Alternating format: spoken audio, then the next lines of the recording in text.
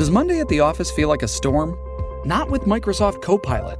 That feeling when Copilot gets everyone up to speed instantly? It's sunny again. When Copilot simplifies complex data so your teams can act, that sun's shining on a beach. And when Copilot uncovers hidden insights, you're on that beach with your people, and you find buried treasure. That's Microsoft Copilot. Learn more at Microsoft.com/AI for all.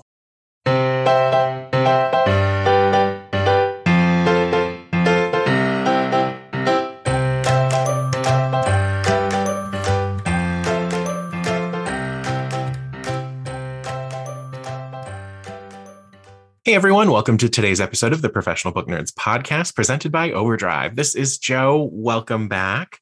If you're here for the first time, welcome. We're so happy to have you. To get the podcaster stuff out of the way, remember to rate, review, and subscribe on Apple Podcasts, Spotify, or wherever you do your listening. You can find us on social media. Our Instagram, Twitter, and TikTok are all at Pro Book Nerds. If you'd like to send us an email, reach out with suggestions or requests, you can send that to professionalbooknerds@overdrive.com. With all of that out of the way, Emma, hello. Hi, Joe. Today, we are going to talk about our to-be read lists or our TBRs, which I know you and I oft love to do.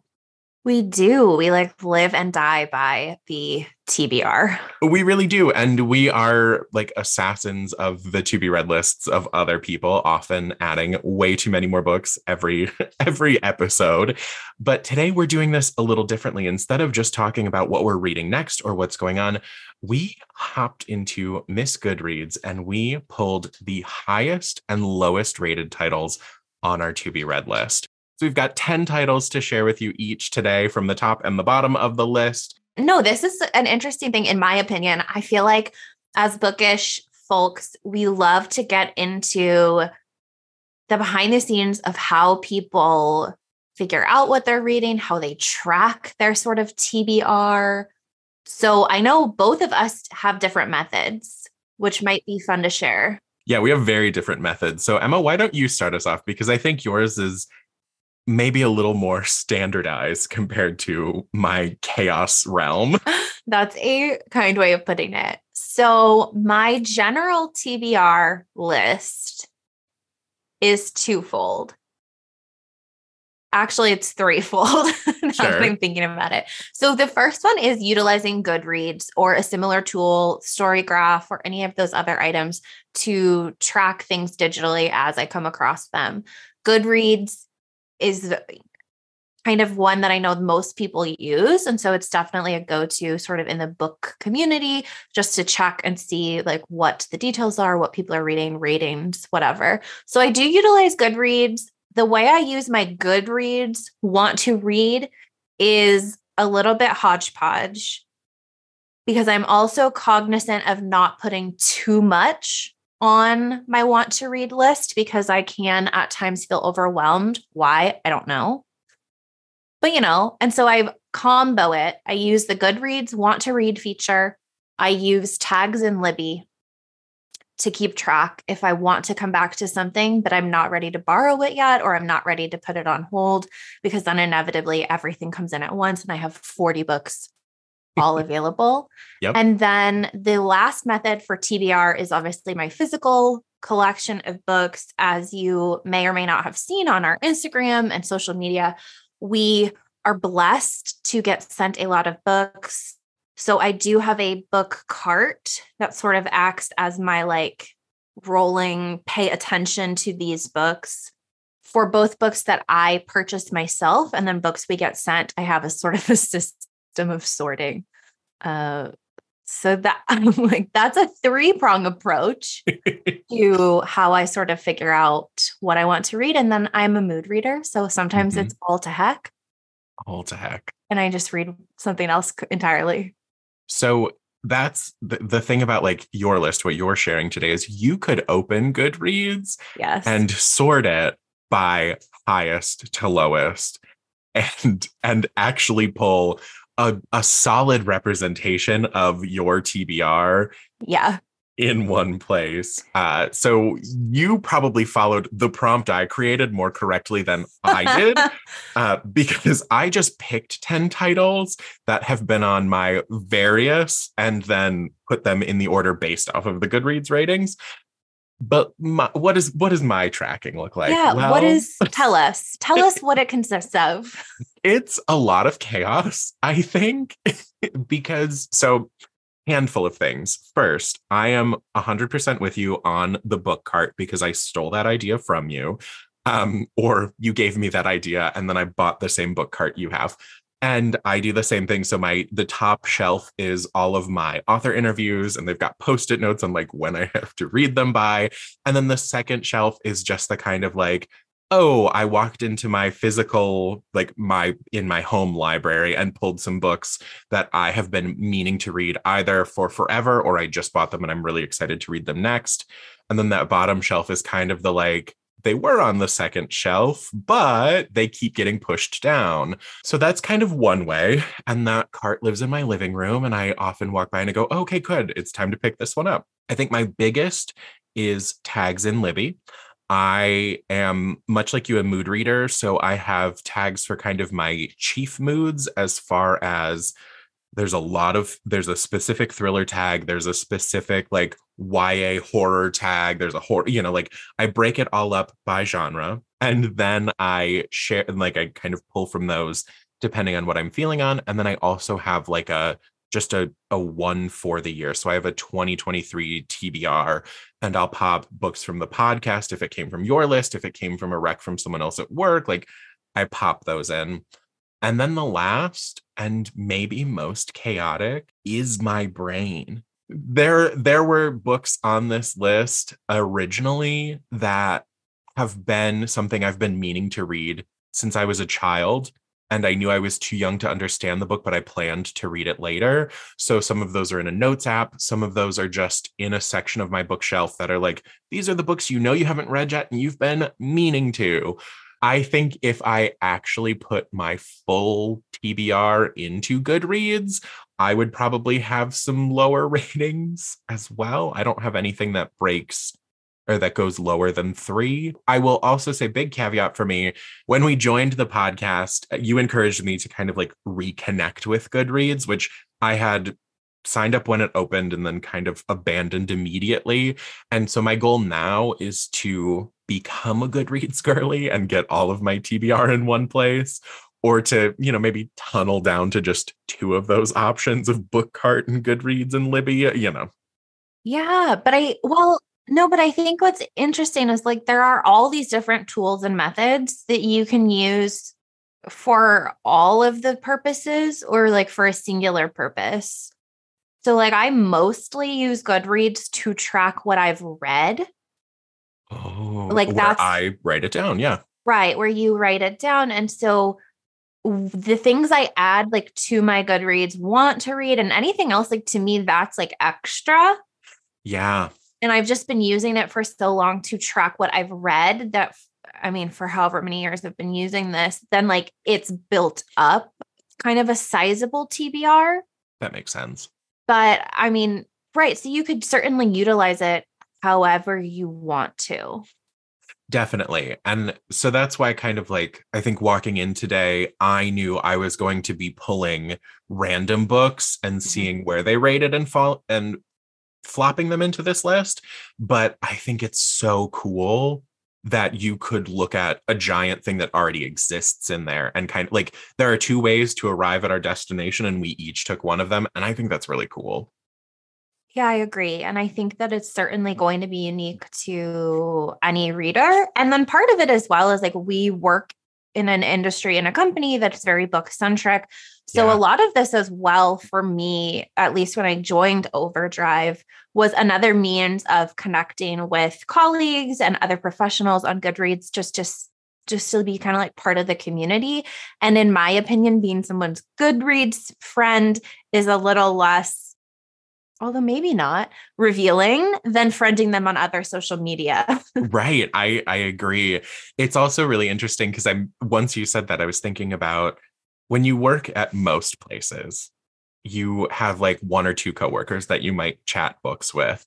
we have a building full of that. So this can be like, it can be very easy to get recs from across the universe at Overdrive. Absolutely. And I do find that a lot of the people I am friends with on Goodreads are our colleagues here at Overdrive. And so it is just fun to see what folks are reading on Goodreads. They'll have rated something, they'll like update their status. And then I know there've been a couple of instances where then like we'll reach out and chat to each other like, oh, I saw you read this series. What did you think? And so on. So that's always really fun as well. You and I also have very different approaches to how books come into our lives. I think you are very aware of what's coming next. You are on the release radar. Whereas I'm like, a book could fall in my lap today. I'm like, I guess this is now the top of my to be read list because this, like hit the right vibe in the moment. So I think it's also interesting of like, I just read Holes, holiday time last year after having it been on my TBR since it came out. So it's we're an odd blend. I like to say evenly balanced. Yes, like you're right. Evenly balanced. We complement. Mm-hmm. If one of us goes the one direction, the other is there to just keep us in balance and give everyone a little bit of something good to enjoy. I wanted to take a moment because we just looked at all of the different like reviews on our list, and we were seeing that some books that aren't even out yet have rankings that we know there might not even be arcs in the streets yet. No one is reading advanced copies yet, or there are big differences on platforms. Do you want to take a moment and talk about review bombing? Yeah. So that's, I think, been a big thing, especially with the prominence of Bookstagram and Book Talk, where, if something is not to anyone's liking, or on the flip side, if it's highly anticipated, folks will go on and rate a book or review a book on Goodreads or any other sources before the book comes out. Yeah. I feel like this happens quite a bit, depending. I think the key thing there is like, right, highly anticipated. You don't see, like, you see those instances of review bombing if a business does something that people don't like, and then people come in and they review it negatively, or they review it highly if they're in favor of what decision they made, and it's people who might not even live in that state, have never been there, and they go wild for it. But I think the thing to me that is most interesting that I've discovered on Goodreads recently is that if it is an author that you love all of their books, you've been eagerly awaiting this new edition in the series, people will sometimes like preemptively rate it. They'll come in and be like, I'm expecting this to be 4.5 stars based on all the books in the series, plus how the last one made me feel. And then they'll write that out. And then later they'll come in and edit it and be like, updating this to X stars. This is why, spoilers below. And that concept is so fascinating to me because this is a type of social media that we don't see exist in any other space, really. Right.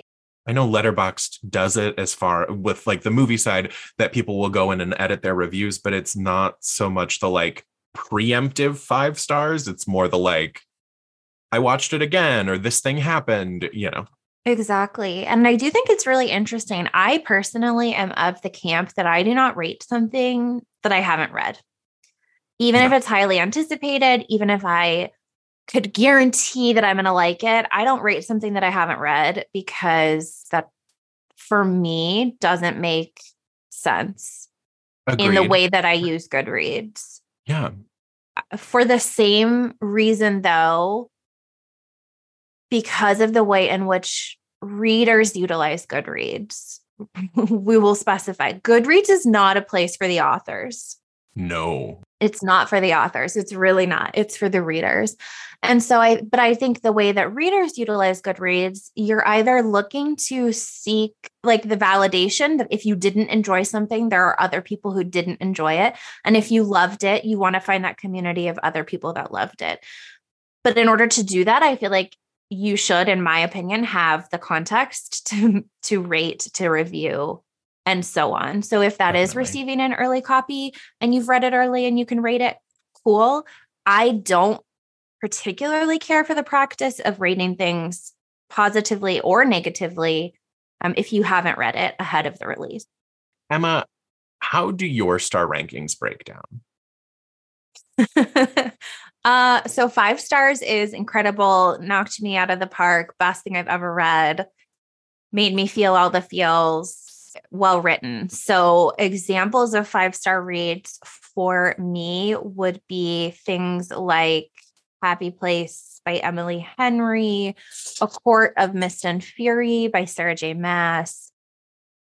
But not all of the Sarah J. Maas books, even though you love the series. Correct. Okay. Because I know like my one friend, it's like impossible to give a 5. Like 3 is the benchmark that as long as it was readable and enjoyable, it's likely a 3. If it's a 4, it had like a little bit more. But then 5 is reserved for like favorites of all time, or if it became a favorite upon reading or rereading. So yes. Yeah. you are like you are discriminate in that, like, I am. if book 1 is a 4, it stays a 4. But if book 2 is a 5, it's a 5.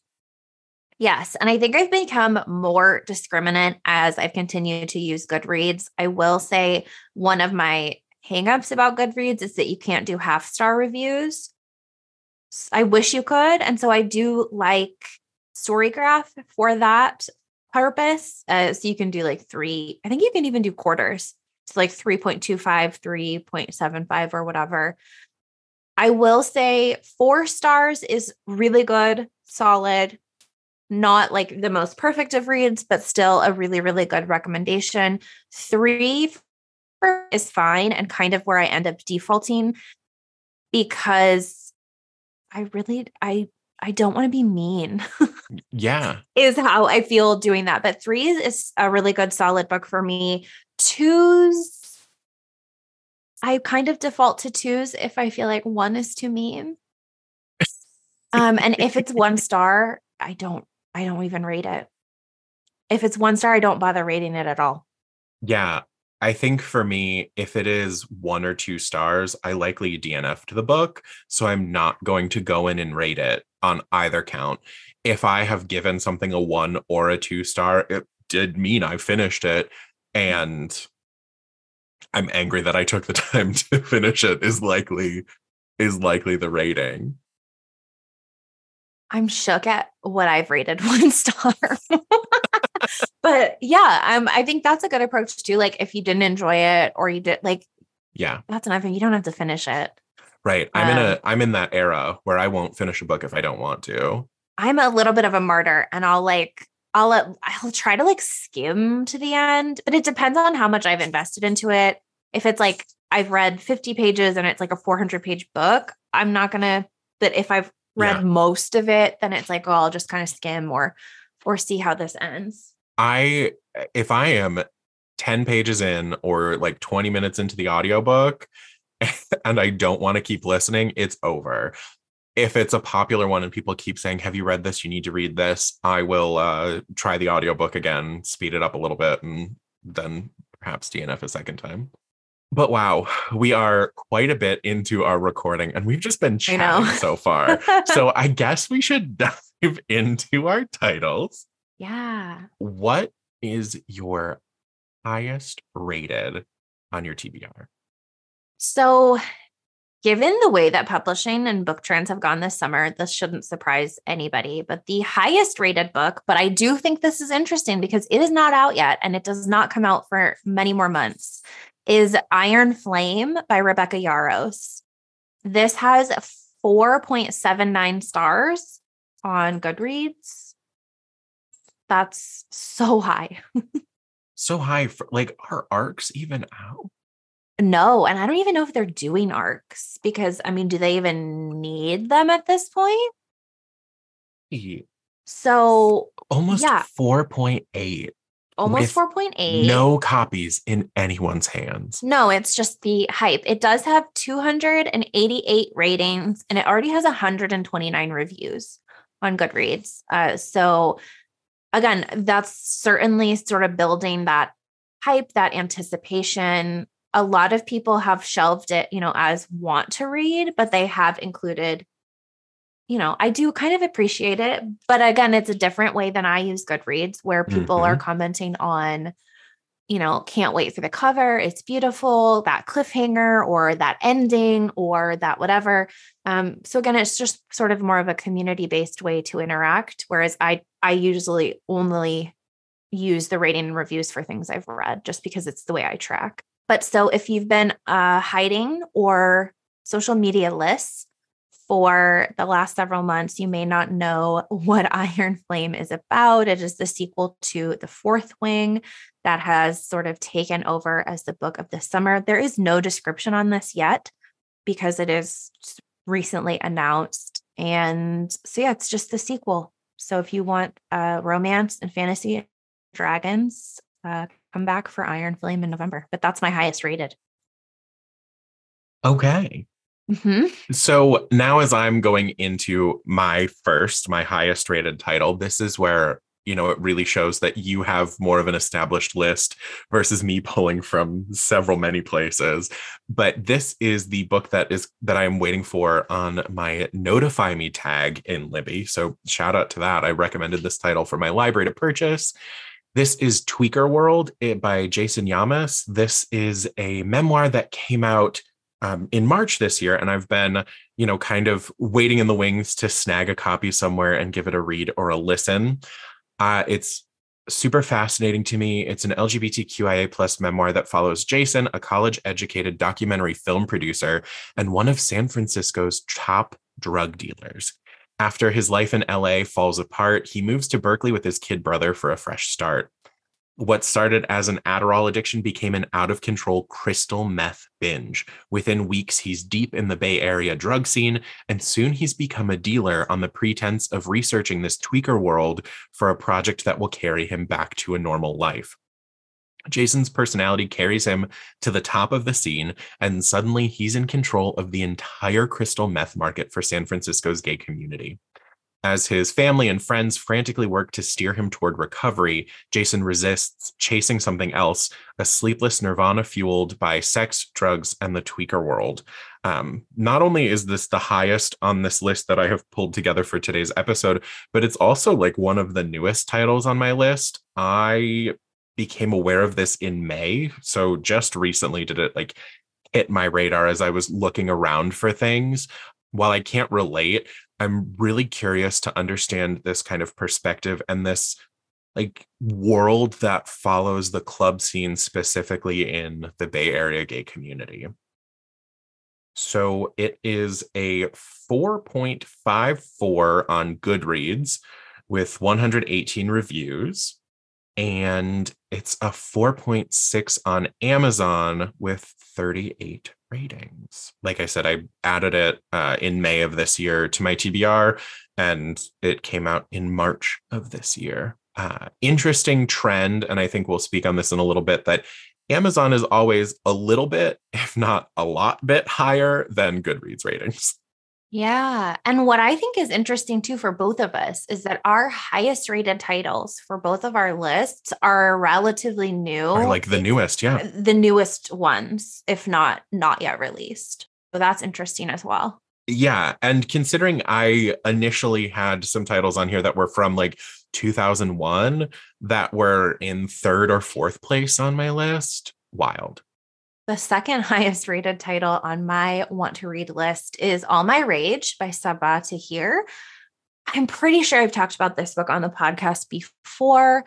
This is a young adult coming of age novel. It won the National Book Award in 2022. It won the Michael L. Prince Award 2023. It was on the Goodreads Choice Awards list.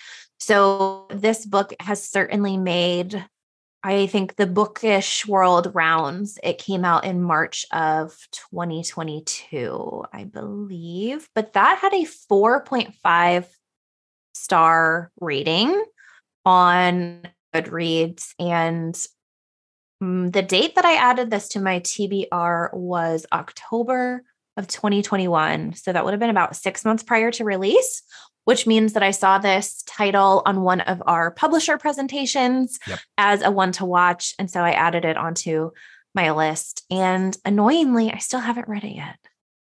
Still haven't read it yet. It was a National Book Award winner in 2022. Yep. And I know it was highly regarded by a lot of our colleagues here at Overdrive. They really loved it. It was, I think, one of their favorite books of last year. So it's definitely at the top of my want to read list in general, but then also because of the very high ratings. It also had a lot of ratings on Amazon. And again, I do think that added exposure of, winning awards certainly puts it back into people's minds since it came out over a year and a half ago, a year and some change, not quite a year and a half. My next pick is A Haunted Road Atlas, Sinister Stops, Dangerous Destinations, and True Crime Tales by Christine Schieffer and M. Schultz. They host the And That's Why We Drink podcast. I love the podcast. Christine is from and currently lives in Cincinnati. So also love to support a local author or an Ohio author. Cincinnati, if you consider that local, it's like 3 hours from here, but hey, I love their podcast. I listen to them every week, and the podcast format, they share a paranormal tale and then a true crime story. And they've got a lot of great banter. Their episodes are nice and long. So if you have a road trip, 1 or 2 might get you through the ride. But this was their first book. It came out in May of 2022, and it is exactly what it sounds like. It's a road atlas where they want you to pack up your Ouija board and squirt guns full of holy water. We're going on a road trip. So this is an interactive travel guide from our hosts to spooky and sinister sights. The world is a scary place, and that's why we drink. So it's got fun illustrations, fun facts, travel tips, and beverage recommendations. It includes some of the country's most notorious crime scenes, hauntings, and supernatural sightings. You'll also find Em and Christine's recommendations to the best local bars and ice cream parlors, oddity museums, curiosity shops, and more. So my hope is to sneak in a little haunted road trip this summer as my summer starts to wind down, and maybe pick a few stops from this. So this was released in May of 2022, and then I became aware of it, like a few months prior when they were promoting it on their show. So we'll say like February, March of the same year.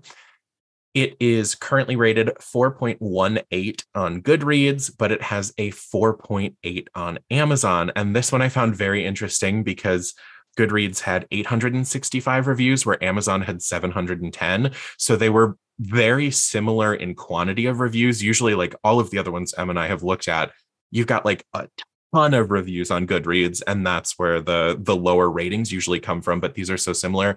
I'm guessing because this is more of like a travel guide, or it's like a novelty compared to your typical book. Is that fair? I don't know. I'm thinking of the influencer how-to guides that were really popular in the 2010s, and I could see those being rated similarly because they don't necessarily read like a narrative. But yeah, so I'm super excited to check this one out. I picked up a copy from the Book Loft in German Village when I was visiting Columbus. That sounds so good. I think it's fun. Like, who doesn't love an interactive experience? And I really enjoy their show. And it's always nice when you can support like the people you enjoy. My third highest rated book on my want to read list is Project Hail Mary by Andy Weir.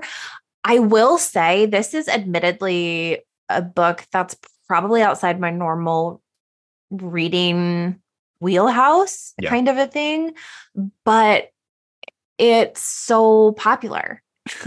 I had to cut this one from mine because it was on all of my lists with these other books, but yeah, same as yours. It's so popular. So this book came out in 2021, and it looks like I added it to my TBR May of 2022. I think I saw one of my favorite sort of bloggers, influencers had read and recommended this, and I was like, all right, I'll add it to my list. And what shocks me about this book, it has a 4.52 star rating on Goodreads as the average. It has 4 644,000 ratings. It has 56,000 reviews. So for it to be so highly rated with that sort of scale, to me, says that people are really enjoying this book. And so worth checking out. It's sci-fi, space, fantasy by Andy Weir.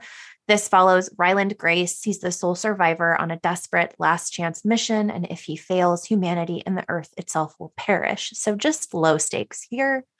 And except right now, he doesn't know that. He can't even remember his own name, let alone the nature of his assignment or how to complete it. All he knows is that he's been asleep for a very, very long time. And he's just been awakened to find himself millions of miles from home with nothing but 2 corpses for company. Ugh. His crewmates dead, his memories fuzzily returning, Ryland realizes that an impossible task now confronts him. Hurtling through space on this tiny ship, it's up to him to puzzle out an impossible scientific mystery and conquer an extinction-level threat to our species.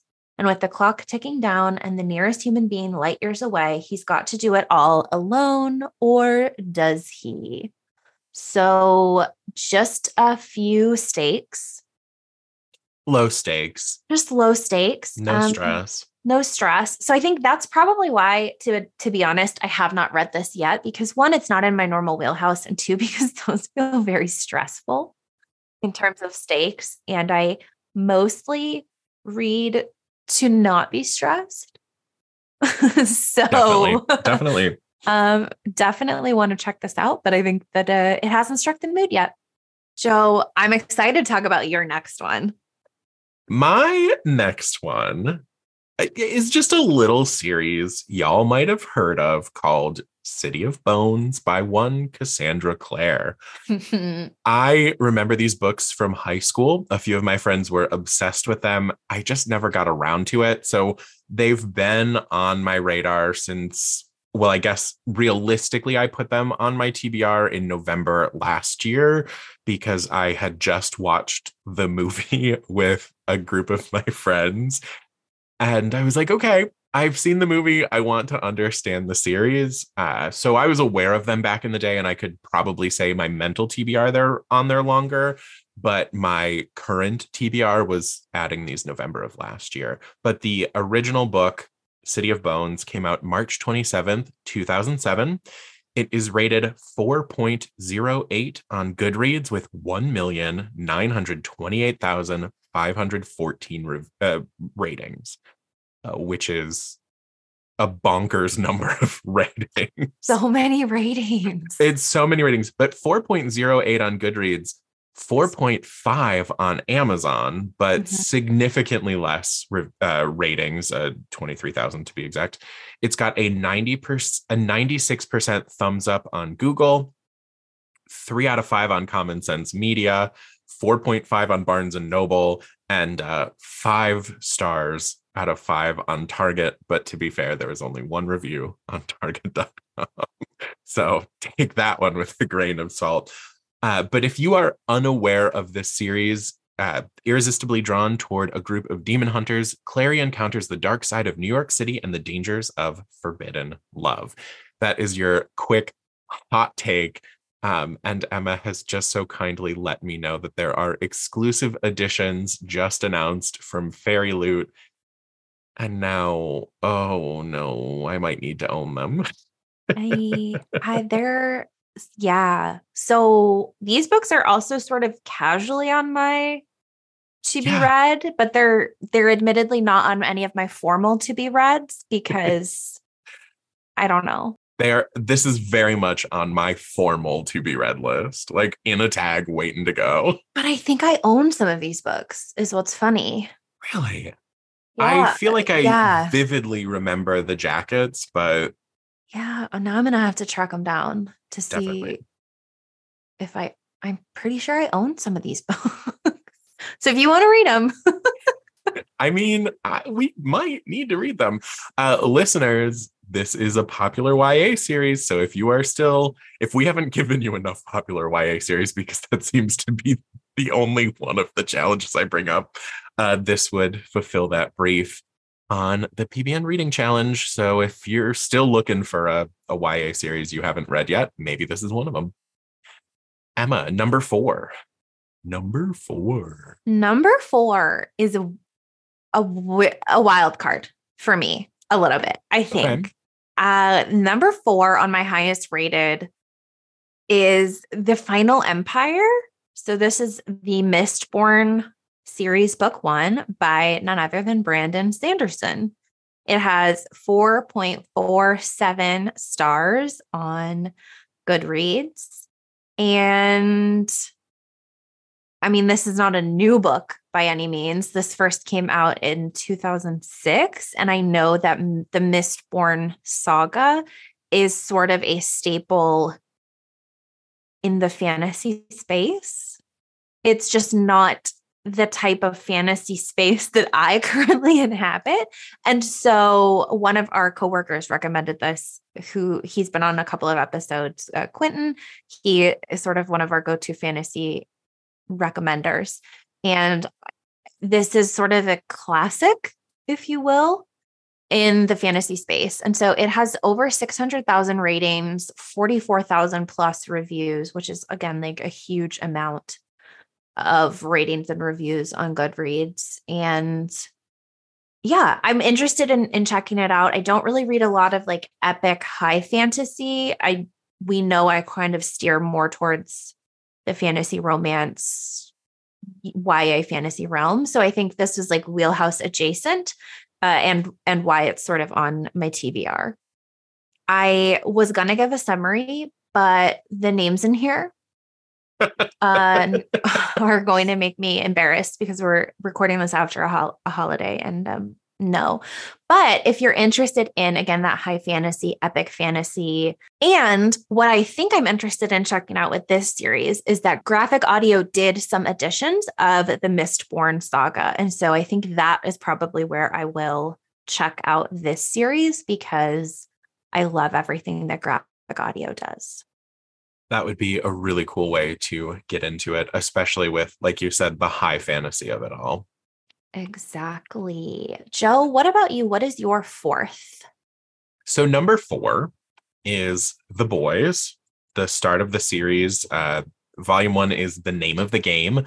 This was published March 28th, 2007. I added it to my TBR December of 2022. I watched the show and was immediately like, oh, there's a graphic novel that this came from. Guess I better read it. And I kept checking it out. And then I would get distracted by like whatever was the bigger mood read. So I think now that I'm in summertime, it's going to be graphic novel time in a little bit here. I'm going to do some comic book reading. But if you are unaware of The Boys, either the series or the show or the series, it's a world where costumed heroes soar through the sky and masked vigilantes prowl the night.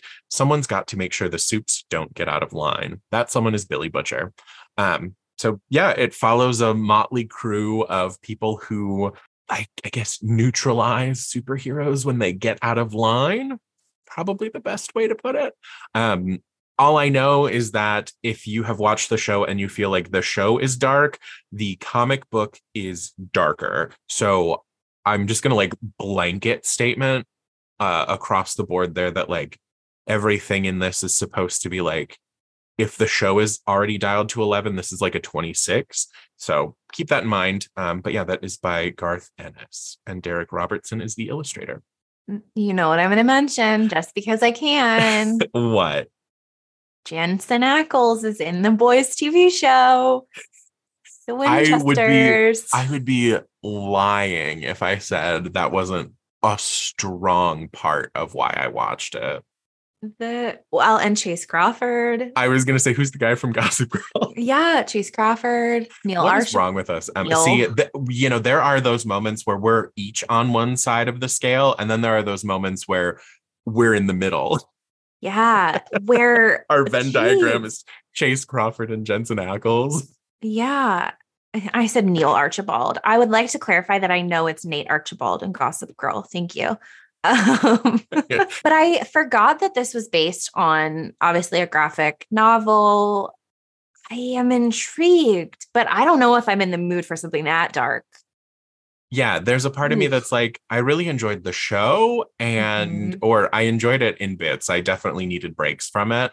I think I would like to know what's coming ahead of time. And so if it's being faithful to the books, then I think I would enjoy knowing that ahead of time. It's got a 3.99 on Goodreads right now with just under 18,000 reviews. But then comparatively on Amazon, it's got a 4.6 and a 4.5 on Apple Books. Wow. Yeah. So much lower on Goodreads. I did not dive into any of the reviews to see why it was lower, but now I'm curious because that is quite a shift. Yeah. So what is the lowest of your highest? How about number 5? So rounding out the top 5 books on my TBR is Legendborn by Tracy Dion. This has a 4.39 star rating on Goodreads. It has over 100,000 ratings and over 20,000 reviews. This book came out originally in the fall of 2020 and has been on my TBR since it came out pretty much. And I know that this book is going to be so good. And I think for me, I've sort of placed it in that I'm not ready for it to be so good kind of a camp. So I will absolutely get to this when I'm ready to commit to it and be sort of taken through all of the emotions. But this was a Locus Award nominee, Los Angeles Book Prize nominee. Like this book, and rightfully so, it has received quite a lot of recognition and nomination. And so this is a young adult fantasy romance. It's a retelling, I think, of like Merlin and King Arthur, if memory serves. And so this follows 16-year-old Bree Matthews. After her mother dies in an accident, Bree wants nothing to do with the family memories or her childhood home. And there's a residential program for bright high schoolers at UNC Chapel Hill that seems like the perfect escape until Bree witnesses a magical attack her first night on campus. So again, we're already setting the stage. This book has everything I love. It has teens, it has magic, it has, some things we're overcoming. It has like a college campus, boarding school type of setting. We love all of these things. We love all of that. So there's a flying demon feeding on human energies, a secret society of so-called legend-born students that hunt the creatures down, and a mysterious teenage mage who calls himself a Merlin and who attempts and fails to wipe Bree's memory of everything she saw. He fails to wipe her memory, and it unlocks Bree's own unique magic and a buried memory of a hidden connection. So the night her mother died, another Merlin was at the hospital. Now that Bree knows that there's more to her mother's death than what's on the police report, she'll do whatever it takes to find out the truth, even if that means infiltrating the Legendborn as one of their initiates. So again, like so many cool elements here. She has like an ally. They have a little bit of a reluctant partnership. It's sort of the Legendborn are descendants of King Arthur's knights and court, and there's sort of a magical war brewing. So this is the start of the Legendborn series. There is the second book, Bloodmarked, that came out in 2022. That's also on my list. So yeah, I can't wait to read this. I say that even though I obviously haven't read it yet. I know it's going to be so good, and I'm not ready for it. No, I'm with you. I'm like, well, that's now my number 5 because it just it just made it onto my TBR. That sounds so good.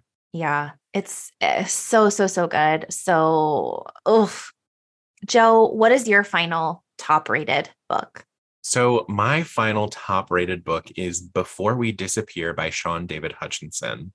This has 3.88 on Goodreads out of just under 3,500 reviews. It's also got 4.5 on Amazon, but significantly less reviews there. So very interesting to see that like Amazon skews higher overall, which I think of like when I'm leaving reviews on Amazon, I'm usually angry. So surprised to see that they have more positive reviews, especially for books. But this book was released in September 28th, 2021. And I threw this on my TBR in November of 2021. It is going to catch both of us with the first few words of the description right here. Star-crossed romance about the magic of first love. So who needs more than that? We've got Jack, a tricky, morally flexible assistant to the Enchantress, one of the most well-known stage magicians in turn-of-the-century Europe. Jack's thievery catches up with them, and Jack and the Enchantress have to flee to America. They make it to Seattle's Alaska Yukon Pacific World's Fair Exposition, where they've got sold-out shows to perform. They're going to make it rich, that is, until a new magician arrives on the scene, and Jack must use his thievery to steal tricks from this new magician or from his assistant, Wilhelm. Wilhelm, who he has an instant connection with and seems to be able to perform real magic. Can Jack choose between the woman who gave him a life and the boy who is offering him everything? This episode is brought to you by JLL. Get an insider view into the world of commercial real estate with JLL's podcast, Trends and Insights, the Future of Commercial Real Estate. Whether you're curious about making cities more sustainable, the evolution of office space, or AI opportunities, this podcast will help keep you a step ahead. Tune in for candid conversations with business leaders about the biggest trends impacting how we live, work, and play. Subscribe to Trends and Insights now at jll.com/podcast. Everybody in your crew identifies as either Big Mac Burger, McNuggets, or McCrispy Sandwich. But you're the Filet-O-Fish Sandwich all day. That crispy fish, that savory tartar sauce, that melty cheese, that pillowy bun. Yeah, you get it. Every time. And if you love the Filet-O-Fish, right now you can catch two of the classics you love for just $6. Limited time only. Price and participation may vary. Cannot be combined with any other offer. Single item at regular price. Ba-da-ba-ba-ba. So, sounds great to me. This sounds fantastic. And I have to comment on the gorgeous cover as well. The cover is stunning. You know me, a cover will get me every time. And that's almost enough to end up on my TBR. But paired with a description like that, I'm into it.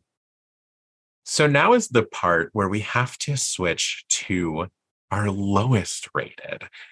So Emma, what is, I guess we'll start off. I know we started with the highest of our TBR, but now I want to start with like, what's the highest low? What?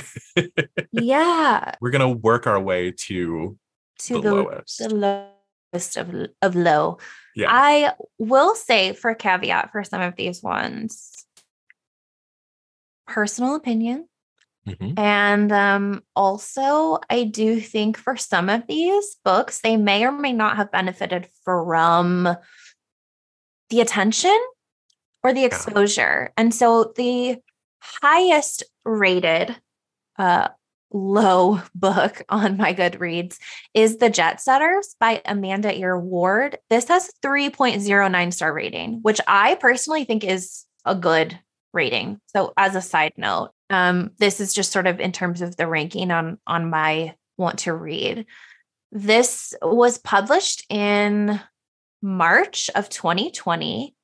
It has, again, that 3.09 stars on Goodreads. And I believe this was added to my want to read because I actually own the physical. Pretty sure I bought it at a library sale. And so I had added it to my physical shelf on Goodreads, and it sort of automatically adds them to other shelves, I think. And this one has 49,633 ratings, over 3,000 reviews. This is sort of a story that follows the Nest and the Vacationers. So it's like a family contemporary romance style of book. It has a very, I would say, of the last few years trend kind of cover, that sort of animated, beachy-tastic vibe. And this is where I think the Goodreads ratings are fully subjective, because this book was a Reese Book Club pick.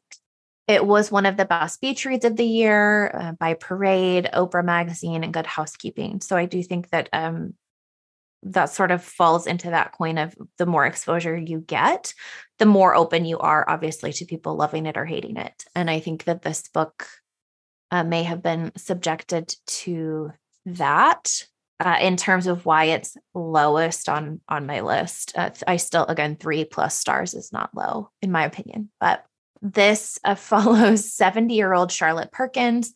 She submits a sexy essay to become a jet setter contest, where she dreams of reuniting her estranged children, Lee, an almost famous actress, Cord, a handsome Manhattan venture capitalist who can't seem to find a partner, and Regan, a harried mother who took it all wrong when Charlotte bought her a Weight Watchers gift certificate for her birthday.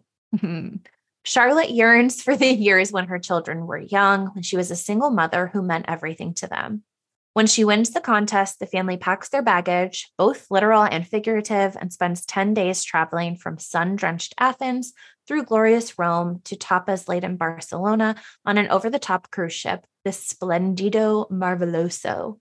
As lovers new and old join the adventure, long-buried secrets are revealed and old wounds are reopened, forcing the Perkins family to confront the forces that drove them apart and the defining choices of their lives. So again, I do love this type of tale, the family sort of saga, secrets, working through your issues, all of course set on a lovely, cruise through Athens and Rome.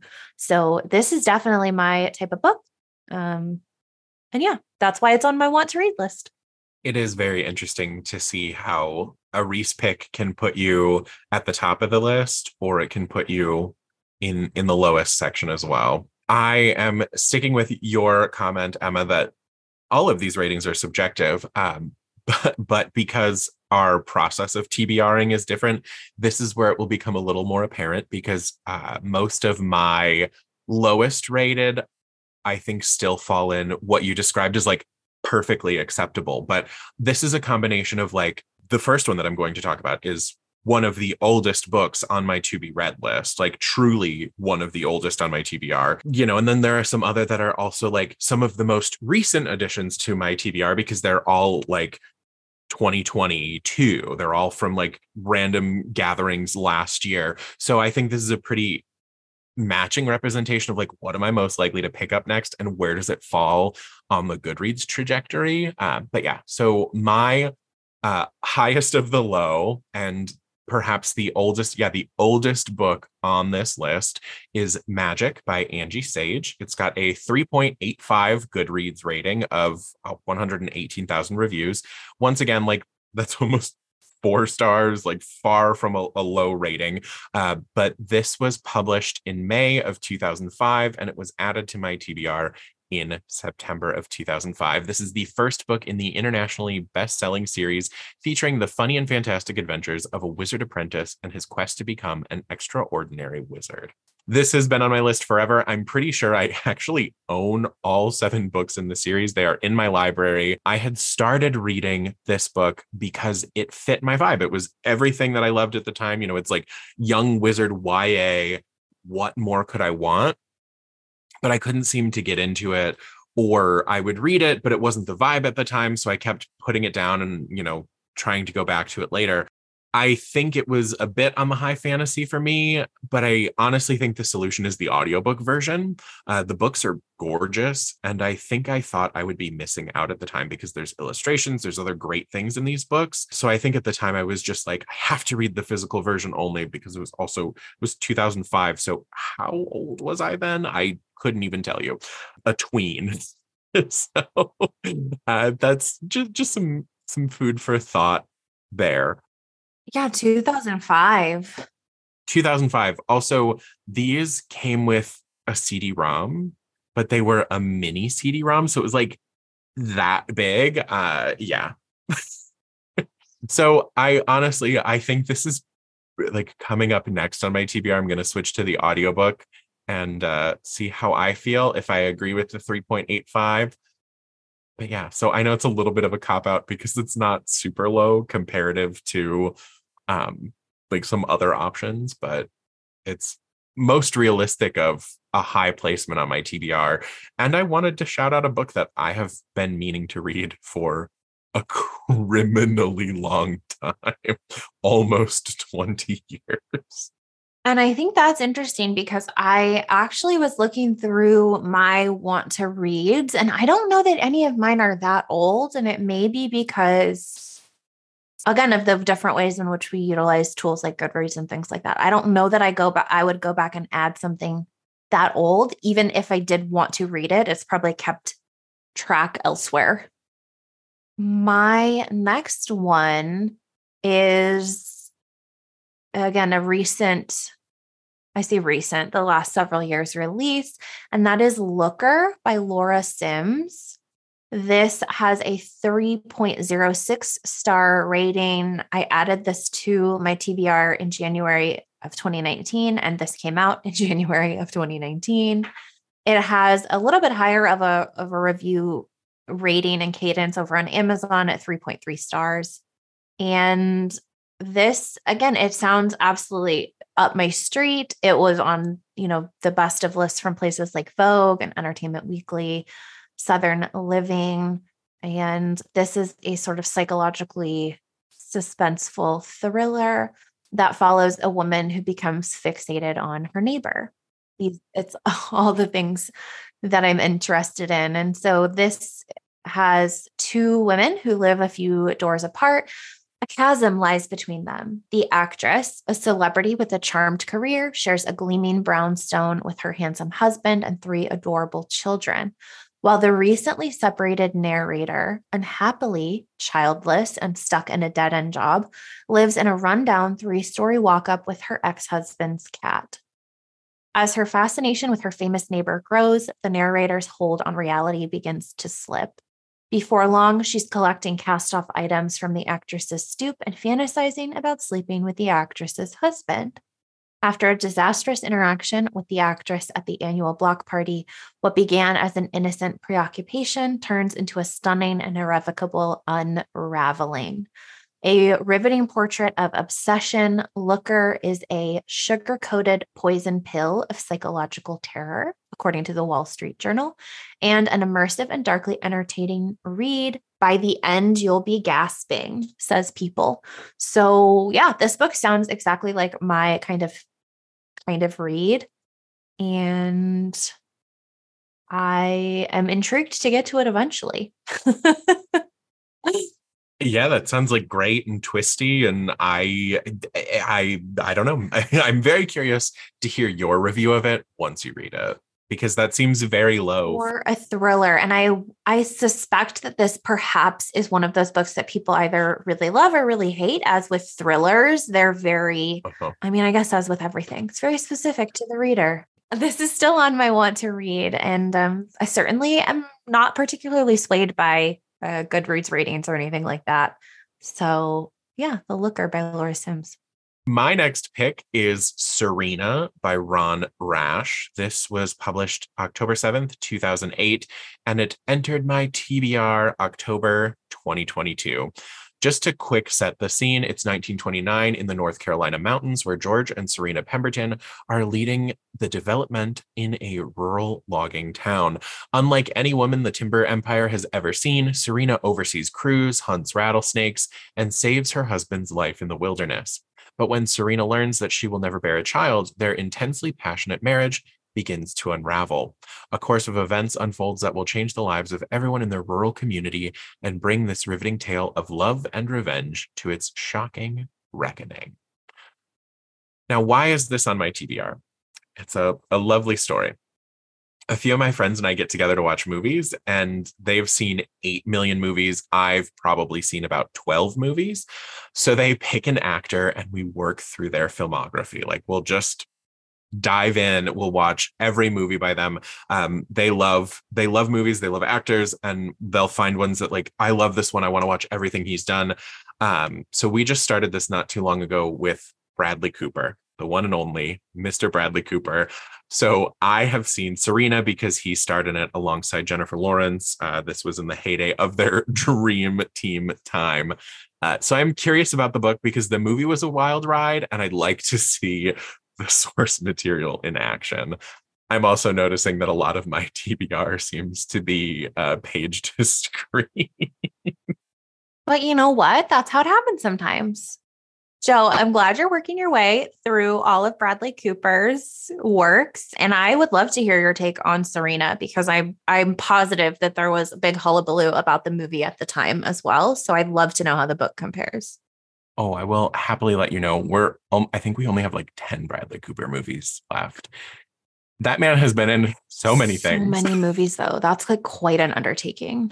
Our palate cleanser, because it's the shortest list currently. Next, I believe we are moving on to Timothy Chalamet. Oh, Chalamet. Because that's only like 10 movies. I call Timothy Chalamet. Exactly. So the next one on my lowest rated is How Could She by Lauren Meachling. This has 2.85 stars. I added this to my to be read May 25th of 2019, and this was published June 25th of 2019. It has a 3.4 star rating on Amazon with over 560 ratings as well. So again, I do feel like Goodreads is maybe more prominent in folks that are rating it, or more people use it than they would on other sources. So this book is again sort of in that same, I don't want to say camp, but I will. In that same camp, this is a contemporary fiction story, literary fiction. I don't want to call it chick lit, but I do know that that is how people find certain books like this. So I guess it fits in that camp. This book, again, came out in 2019. It is about three old friends who navigate careers, husbands, ex-fiancés, new suitors, and of course, their relationships with one another. So again, these are all things that I really enjoy. After a devastating breakup with her fiancé, Geraldine is struggling to get her life back on track in Toronto. Her two friends, Sunny and Rachel, left ages ago for New York, where they've landed good jobs, handsome husbands, and unfairly glamorous lives, or at least it appears that way to Geraldine. So we're noticing a theme in all of these books on my sort of lower end of the scale rating. They all sound similar. As she zigzags her way through the downtown art scene and rooftop party circuit, she discovers how hard it is to find her footing in a world of influencers and media darlings. Meanwhile, Sunny's life as an it girl watercolorist is not nearly as charmed as it seems to Geraldine from Toronto, and Rachel is trying to keep it together as a new mom, writer, and wife. How is it that she was more confident and successful at 25 than in her mid-30s? Perhaps worst of all, why are Sunny and Rachel, who've always been suspicious of each other, suddenly hanging out without Geraldine? Hilarious and fiercely observed, How Could She is an essential novel of female friendship, an insider's look into the cutthroat world of New York media, from print to podcasting, and a witty exploration of the ways we can and cannot escape our pasts. It sounds good and it sounds very much of the time, the sort of social media comparison game and the way at which we maybe hold some of our friends at arm's length because of what we perceive to be their success without acknowledging that everyone has challenges. So, I mean, this is definitely up my street in terms of types of books. I am interested, but also maybe not, to explore perhaps why the ratings on Goodreads are what they are. But again, I think, 3 stars is pretty solid. I am now heading into my bottom 3. So this one I was surprised to see the rating of. Now, of course, once again, this is a 3.53 out of 5. But I believe the series was incredibly popular. I once again became aware of it because of a show, but this is The Magicians by Lev Grossman, published August 22nd, 2009. Added to my TBR December of 2017. This is a series following Quentin Coldwater. He's brilliant but miserable, a high school math genius. He's secretly fascinated with a series of children's fantasy novels set in a magical land called Fillory. Q is unexpectedly admitted to an elite secret college of magic, and it looks like his wildest dreams have come true. But his newfound powers lead him down a rabbit hole of hedonism and disillusionment, and ultimately to the dark secret behind the story of Fillory. The land of his childhood fantasies turns out to be much darker and more dangerous than he ever could have imagined. I saw the show, still haven't read the books. entered my TBR 2017. I know I've borrowed the audiobooks a couple times. It's not a DNF situation. It's just the like other holds have come in where I was like, ooh, that's the vibe I'm in right now. So it's been trolling around for a little bit. Truly have not started it. Would really like to, but still waiting for the vibes to be right, I guess. So once again, 3.53 on Goodreads, but a 4.0 on Amazon, a 4.7 at Books a Million, and a 9.1 out of 10 from Fantasy Book Review. So guess it just depends what camp you fall into. We're heading into the final two. Emma, what is your second lowest rated on your TBR? Yeah. So this is what's been interesting about this episode is figuring out why or how things happen. And so I have a little bit of insight into this one, but again, none of this dissuades what I want to read. So don't let any of this dissuade what you want to read either. My second lowest rated title on this list is Topics of Conversation by Miranda Popke. This book came out in January of 2020. And I did not add it to my TBR until October of 2020. So I'm not entirely sure what my discovery of this book was, but nonetheless, it has a 2.82 star rating on Goodreads. And what I have sort of gleamed from briefly looking through the Goodreads is that I think this was perhaps the marketing. Comparing this author or this book to other books, and then it's not really the same. And so folks might go into it with one expectation and then read it and it's another. So I think that's maybe hard for new books when you're comparing them to, this author and this author and this author, and it's their own thing. And I believe this was also a book of the month as well, which certainly exposes it to more readers. But again, doesn't dissuade me. This is on my want to read for a reason. And this is a compact tour de force about sex, violence, and self-loathing from a ferociously talented new voice in fiction, perfect for fans of Sally Rooney, Rachel Cusk, Lydia Davis, and Jenny Offill. Composed almost exclusively of conversations between women, the stories they tell each other, and the stories that they tell themselves, Topics of Conversation careens through 20 years in the life of an unnamed narrator hungry for experience and bent on upending her life. In exchanges about shame and love, infidelity, and self-sabotage, Popke touches upon desire, disgust, motherhood, loneliness, art, pain, feminism, anger, envy, and guilt. Edgy, wry, and written in language that sizzles with intelligence and eroticism, this novel introduces an audacious and immensely gifted new novelist. So yeah, Popke, this was her debut at the time, January 2020, Topics of Conversation. It is really interesting to see that the publicity will really, really get you sometimes. And that Goodreads is kind of the more critical space. Although, once again, I don't know if we can really justify that statement, because a lot of I'm looking at my next one, which my second lowest is a Reese's Book Club pick. It's got 3.32 on Goodreads. With 73,000 reviews, but then compared to Amazon, which has 15,000, but it's a 3.8, it's a 3.9 at Target, 3.8 at Barnes & Noble, higher everywhere else than Goodreads, but Goodreads has aggregated the most amount of reviews of it. But this is The Club by Ellery Lloyd. So sometimes... See, and I really want to read this. Yeah. Me too. This was at the top of all of my different tags in Libby on the to be read front, and I was surprised to see this pop up so low. Once again, 3.32 is not low at all, considering overall, but I am still surprised by the difference between, like I said, Amazon, Target, Barnes & Noble compared to Goodreads. But this is The Club, Ellery Lloyd. The Home Group is a collection of ultra-exclusive private members clubs and a global phenomenon, and the opening of its most ambitious project yet, Island Home, a forgotten island transformed into the height of luxury, is billed as the celebrity event of the decade. But as the first guests arrive, the weekend soon proves deadly, because it turns out that even the most beautiful people can keep the ugliest secrets. And in a world where reputation is everything, they'll do anything to keep it. If your name's on the list, you're not getting out. So that is, yeah, The Club. Emma's got a copy in her hand right now by Ellery Lloyd, 3.32 on Goodreads. And also, like, comparatively, 73,000 reviews. Sure, that's a ton, but it's also not that many compared to some of the others on the Goodreads list for coming out last year.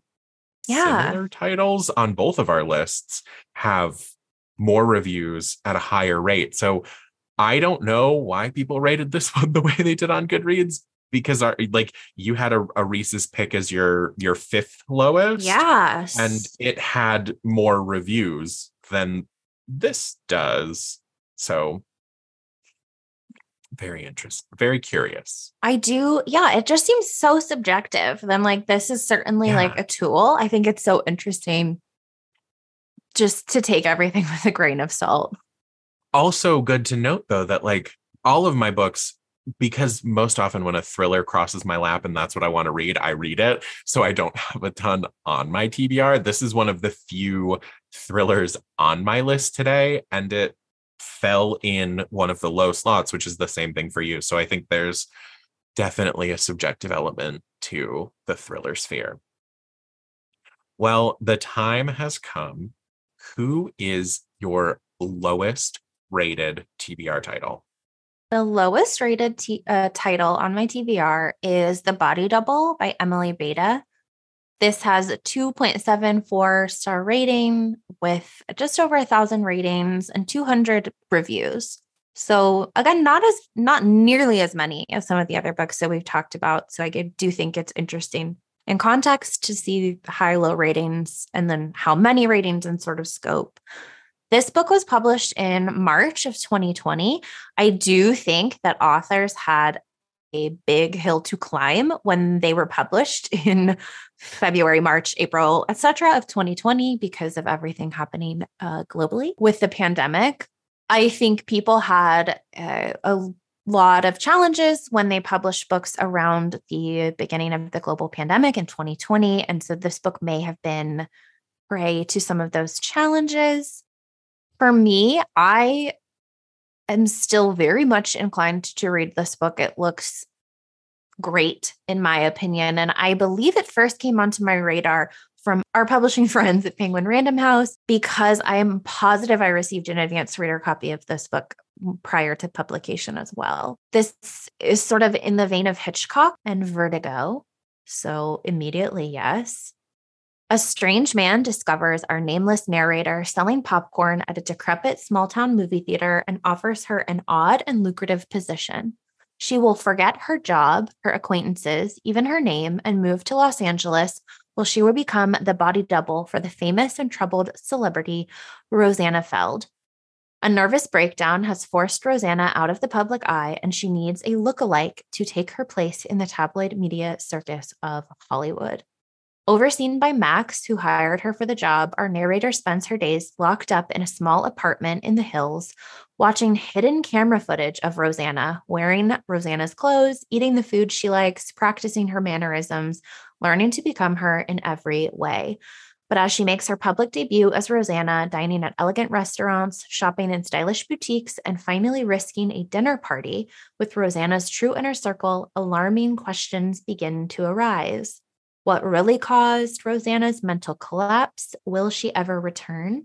And is Max truly her ally or something more sinister? The Body Double is a fabulously plotted noir about fame, beauty, and the darkness of Hollywood.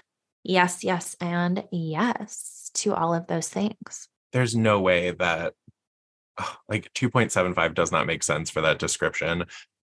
Yeah, and again, I do think that thriller mystery books have a harder time. Some people will rate low just entirely off of, I guessed it from the beginning. Sure, if you guessed it from the beginning, good for you, but did you enjoy the ride? I don't know. I am less likely inclined to be I figured out your twists from the jump and have that be a negative. Sometimes it's negative if the whole thing was bad, but if I figured it out, I'm not mad about that. If the story was good, if it was compelling, I still enjoy that. Exactly. So again, I think certainly we take all of this with a grain of salt. And Joe, let's keep that in mind as we dive into your lowest rated want to read? Yes. So my lowest rated on my TBR is It's Just a Jump to the Left by Libba Bray. It's a short story. I added this. I know the name right there. You're like, wait, there's no way. Lowest rated. It's got 3.06 on Goodreads out of only 289 reviews. And this was released in May of 2015. Now it is higher elsewhere, but with significantly less reviews, like 26 and 1. So, I hesitate to count those in. But I added this to my TBR in August of 2022. I think it was right after we recorded an episode where I was talking to you about the Diviners. And then I went, oh, well, I did like those. I'm in the mood for like more of Libba's writing. So I looked her up. I saw this one. I am a huge Rocky Horror Picture Show fanatic. I was one of these kids who, I'll give you a description in a second here, but who loved it. It was a big part of our high school experience. And so I was like, this sounds cute. I want to read it. The lips are on the cover. Like, I'm here for it. So this follows best friends Agnes and Lita. They have a Friday night ritual. They spend an hour trying on different lipsticks, experimenting with eyeliner, and torturing their hair before they head off to the Cineplex for the midnight showing of the Rocky Horror Picture Show. That was always the routine until Agnes started dating Roger and left Lita behind. But between Lita's awkward first kiss, her crush on Tom, the cute guy at the movie theater, and her absentee dad, everything feels so out of control. She could really use her best friend right now. Can Agnes and Lita find their way to a new and better friendship? So this is short story by the New York Times bestselling author of, as I said, The Diviners, Libba Bray, where she revisits a time when we all felt stuck somewhere between childhood and adolescence. I mean, to me, this sounds super cute. It's a short story, friendship drama, Rocky Horror Picture Show. I'm still sold. I'm definitely, after I read this one, going to go through and read the reviews on this because I'll be curious to see what other people thought. But yeah, so that is currently the lowest rated on my TBR. I love Libba Bray. Me too. I think she's fantastic. Wow, Emma. What a ride. What a wild ride. Emma, thank you for sharing your TBR with me, or a little glimpse into it. We were looking at the highest and lowest rated according to Goodreads.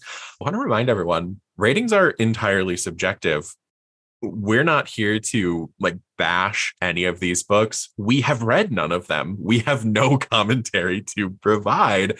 And I know we've said it this whole time, but these ratings don't sway me. Are movies ratings a little more likely to sway me? Probably, but I've seen 12 movies. It's hard for me to watch them anyway. But Goodreads ratings, grain of salt. We talked about it at the top of review bombing for any number of reasons. We've talked about you're going to love what you love. I mean, I think just remember, give those books a shot. And if anything, look at this as more of a curious bit of fun fact to look at your TBR with and go whoa, I can't believe this book that I'm maybe most excited for is rated so low. And then after you read it, after you cross that one off your to be read list, go in and see why it was rated that way. See what you agree with or what you disagree with. I think it's a really cool way to look at how we're reading books. Yeah. And one of the reasons that I know we wanted to talk about this, use our own TBRs for this, is that it is a prompt on the Professional Book Nerds Reading Challenge for 2023. And so we wanted to use our books and our lists, obviously, as an example. And we would love to hear the ways in which you keep track of the books that you want to read. And we'd be curious to know, if you take a look, what your highest rated are, what your lowest rated are, and if that's in line with what you would have thought, or if those ratings match, again, what you would have thought after you read them.